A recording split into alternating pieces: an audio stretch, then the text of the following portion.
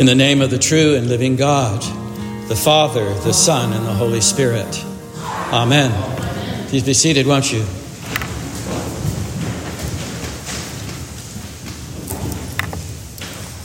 thank Father Turtle for this opportunity as your retired associate to be in the pulpit once again. It's an exceptional gift and privilege to be with him and to be with you today. Last Sunday, we celebrated the Feast of All Saints' Day, a remarkable feast celebrating the greatness and the wonder and mystery of the fact that we are all called to be God's people, God's holy ones. But it's always been somewhat of a signal to me as we turn now towards the end of the liturgical year.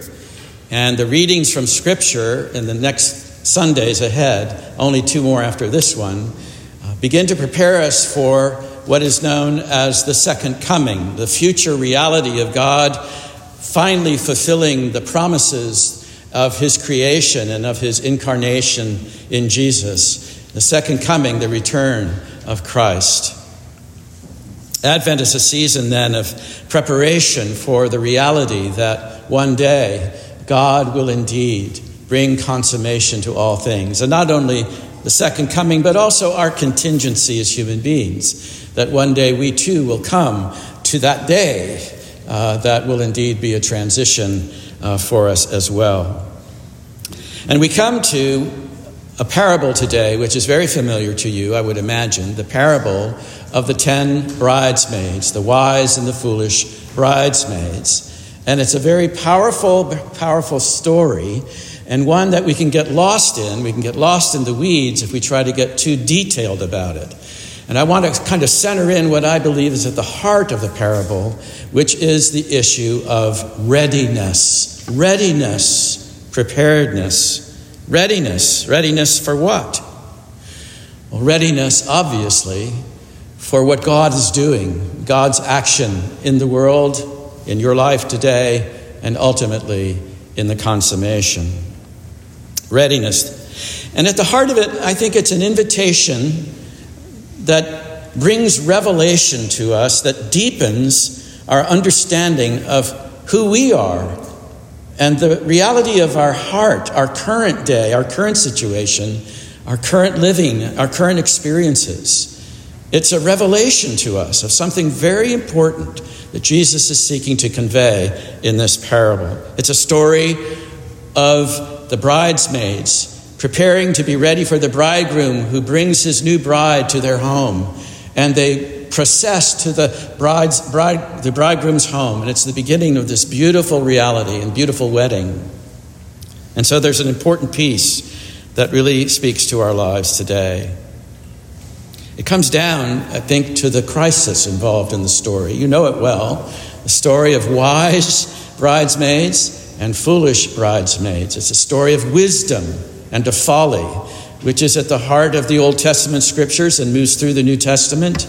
The idea of living a wise life and the idea of living a futile life in foolishness. We know what happens. The bridegroom is delayed, and the bridesmaids hang on as long as they can. They fall asleep. And then at midnight, there's a cry. The bridegroom has come, and the wise bridesmaids are ready. They have a readiness that is theirs, a preparedness that is theirs. They prepared by bringing additional oil for their lamps, and they're ready to meet the bridegroom. But then there's those that were foolish and didn't do any readiness or preparation at all. And so they cry out, we don't have enough oil. Can you please give us some of yours? And the answer is no. It sounds harsh, but there's more to it, perhaps, than we realize. A revealing of what's in our hearts.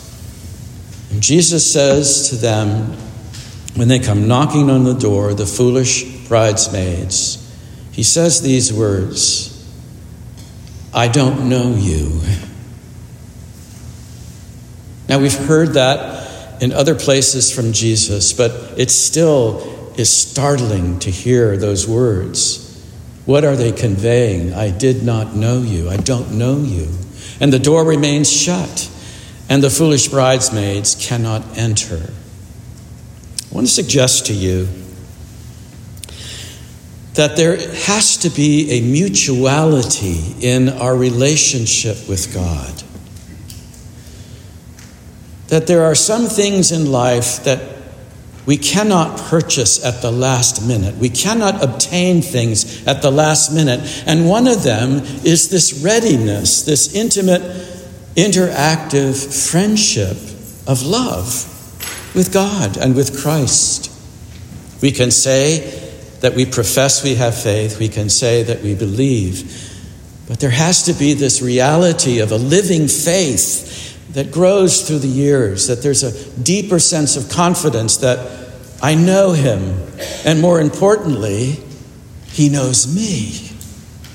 What would it be like to know that Jesus knows you and loves you and is aware of you? It takes readiness and preparation, mutuality. The oil is something that only we can receive, and it's something that we cannot obtain when it's too late. It's the oil of relationship. It's the oil of love. It's the oil of readiness. And just think about it at a practical level in terms of your relationships with your family, your relationship with your loved ones. Again, this is the day of love. You can't put loving off. You can't put forgiveness off. You can't try to obtain things at the last minute. If you want to grow in friendship and love with your family and your children, your brothers and your sisters and your friends, this is the time to be ready and do that. Not wait until the very end. In other words, where is your treasure in life? What matters? What is of the ultimate concern? It's to have a living faith in Christ. And that readiness is what I believe is the oil that Jesus is identifying here. But then when we look further into this, we realize that Jesus is specifically calling us to live in a certain way, to live an attentive life. He says at the end of the parable, "Therefore, I say to you, watch, be ready, be awake, be alert. Don't be so dissipated or distracted or diffused in the way in which you are living, but recognize the urgency and the poignancy of every moment and every breath that you take. Be attentive and be aware of your ultimate concern, your ultimate treasure, which is Christ."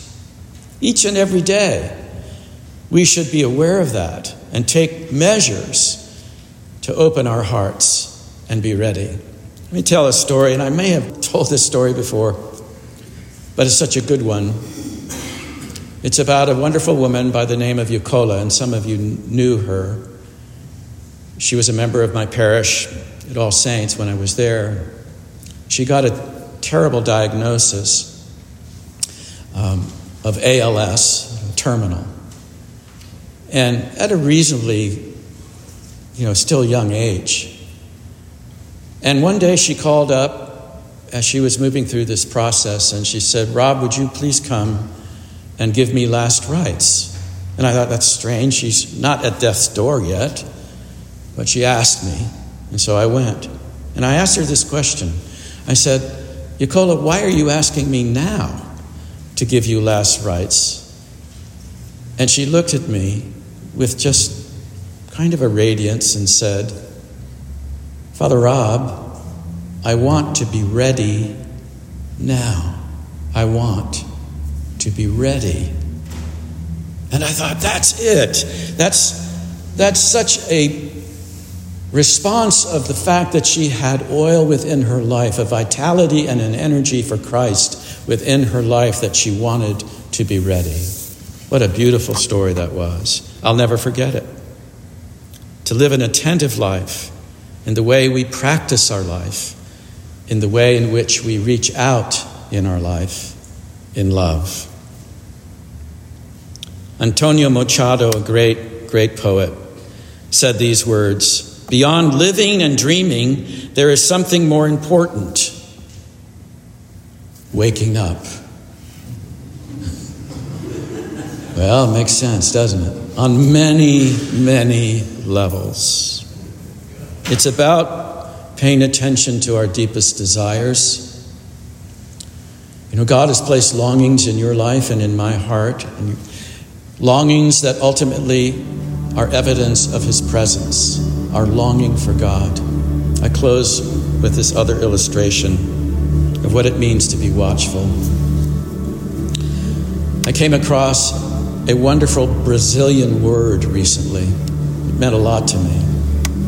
The word is saudade. Saudade. It can't be interpreted. It's impossible to interpret it. But if you speak to a Brazilian person and say saudade, tears will begin to form in their eyes, because the Brazilian people have this awareness that there's deep longings within their lives. They look back in nostalgia about the good and the beautiful and the true and the wonderful parts of their life, and they have this longing, if only I could get that back. But then they also long for the future. They're ready. They're attentive to the deepest things within them. My friends, as we move to Advent, it's important to hear this word of Jesus, the word of readiness, the word of attentiveness. And when you come and be a part of a community of faith like this parish, Emmanuel, when you come week by week to the table, when you come and sit under the outstanding preaching of your rector and hear the word of God, when you come in fellowship and prayer and service to this place, you know what you're doing? You're buying good oil. The oil of Christ, the oil of his presence, the oil of readiness. May it be so, and may we move to Advent with great hope and anticipation.